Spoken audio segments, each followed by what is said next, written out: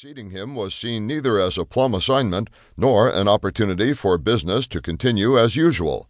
A Bloomberg story about the search for a successor was simply titled, "Why You Don't Want to Be Microsoft's CEO." "I was envisioning someone with more of a bull-in-a-china shop mentality," says Mason Morfitt, the president and CIO of Value Act, an activist hedge fund that had gotten a say in the new CEO hire by investing $2 billion in Microsoft. "I was personally more inclined to lean toward an outsider." So were most other Microsoft watchers. Nadella, who had joined the company in 1992 at the age of 25, was hardly a favorite, despite the fact that he was already running Microsoft's cloud business. "There's no question that I'm an insider," Nadella says, with a touch of cheerful defiance, "and I'm proud of it. I'm a product of Microsoft." When his name was announced, some critics described the choice as a fallback. Since then, Nadella has not only restored Microsoft to relevance, he's generated more than $250 billion in market value in just 3.5 years, more value growth over that time than Uber and Airbnb, Netflix and Spotify, Snapchat and WeWork. Indeed, more than all of them combined. Only a handful of CEOs, names like Bezos, Cook, Zuckerberg, can boast similarly impressive results. Microsoft's shares have not only returned to their dot-com bubble highs, but surpassed them.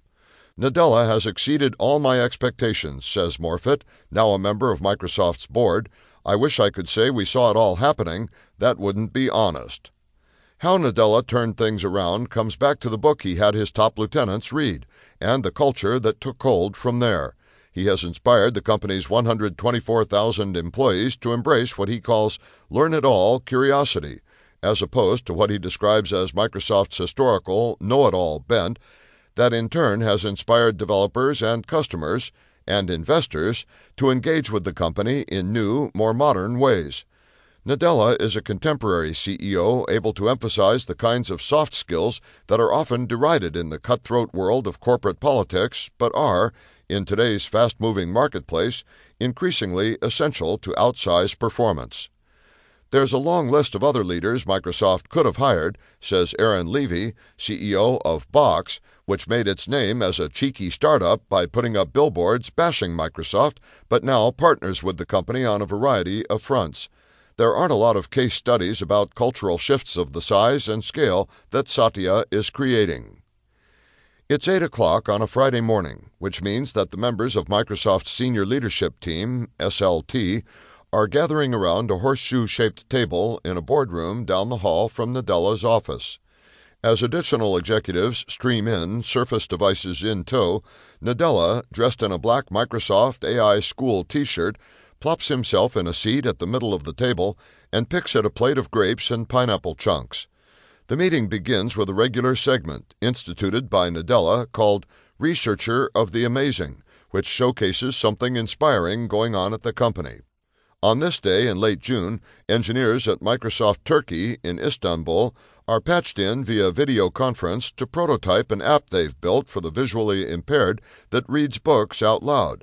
After an uplifting opening such as that, the weekly meeting can sometimes stretch for as long as 7 hours. Initiated by Ballmer late in his tenure as CEO, the SLT session has become a hallmark of Nadella's team sport approach to running Microsoft. He solicits opinions and offers positive feedback throughout, at one point nodding in vigorous agreement with someone's point while holding a cardboard coffee cup in his clenched teeth, leaving his hands free to gesticulate expansively. The gathering's relaxed feel is quite a change from the days when collaboration at Microsoft involved a large dose of showing off how smart you were. "In the past," says President Smith, "all of us who grew up here knew that we needed to be well prepared for every meeting. There's nothing wrong with that, but that meant trying to discern the answers before the meeting began and then being tested on whether your answers were right. Bill Gates and Steve Ballmer both used that to great effect to tease apart areas where the thinking needed to be developed further." When I asked Nadella for his own account of working with his predecessors, he's blunt. "Bill's not the kind of guy who walks into your office and says, 'Hey, great job,' he tells me. It's like, 'Let me start by telling you the 20 things that are wrong with you today.'" Ballmer's technique, Nadella adds, is similar. He chuckles at the images he's conjured and emphasizes